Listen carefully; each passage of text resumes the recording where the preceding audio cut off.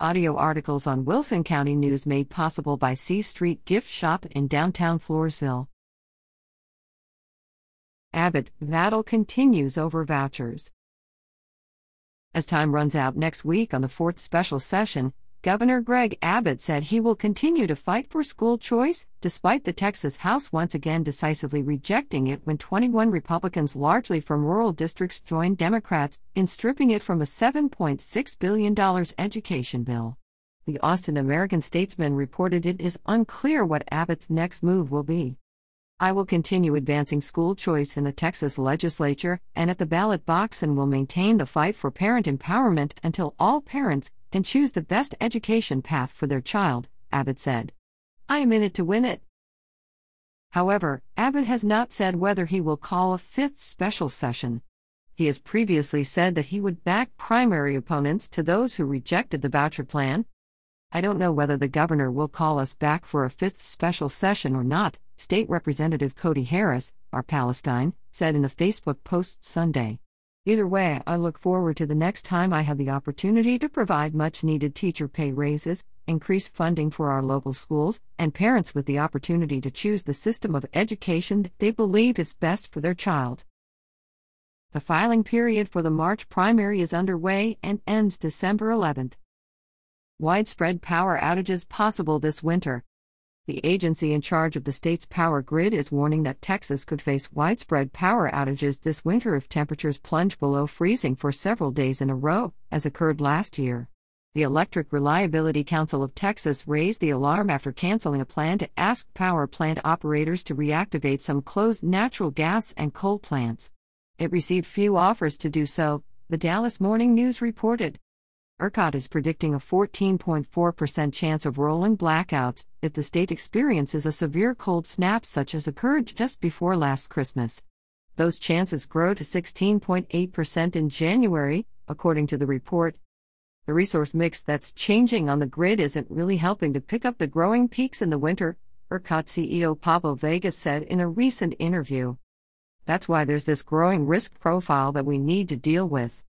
Population and business growth are the main drivers of energy shortages on the ERCOT grid, the news reported. After the February 2021 winter storm, the legislature put in place weatherization standards for power plants and is conducting widespread inspections of power plants to make sure they are complying. Texas stayed to host first presidential debate. The first presidential debate for the 2024 general election will be held at Texas State University in San Marcos, the Statesman reported. The September 16th debate will be the first of four to take place next year. Kelly Damphousse, president of Texas State since July 2022, said he believes the university, with nearly 39,000 students, was chosen because of its legacy with former President Lyndon Johnson, who graduated from there, and its facilities. "Texas State looks a lot like the state of Texas demographically. We are almost all Texas students here, more than 95%, he told the Statesman. "And so I think in many ways we look like a great opportunity for them. Not just our facilities, not just our campus, but just the entire story must have looked attractive to them." The debate will be held in the school's event center, the Strand Arena. Hundreds of media outlets and attendees are expected, and Texas State has set aside $5 million to prepare for and run the debate. More than 800,000 Texas children lose health care. Of the 1.4 million Texans who have lost health coverage through either Medicaid or the Children's Health Insurance Program, 58%, or 812,000, are children, the news reported. This follows the end of pandemic-era continuous Medicaid renewals. "We knew we were going to have problems, to be candid. I'm sorry we're seeing the kind of numbers that we're seeing," said Steve Love, president and CEO of the Dallas-Fort Worth Hospital Council. "This is going to really exacerbate the problems we already have with the uninsured in Texas." Nearly 70% of people who lost Medicaid coverage in Texas were booted off for procedural reasons, such as failing to return renewal packet requests. The state has the highest rate of uninsured people in the country. Texas leads nation in annual job growth again. The state again reached a record high nationally with 14.536 million Texans at work, according to the Texas Workforce Commission. The state's seasonally adjusted jobless rate held steady at 4.1%.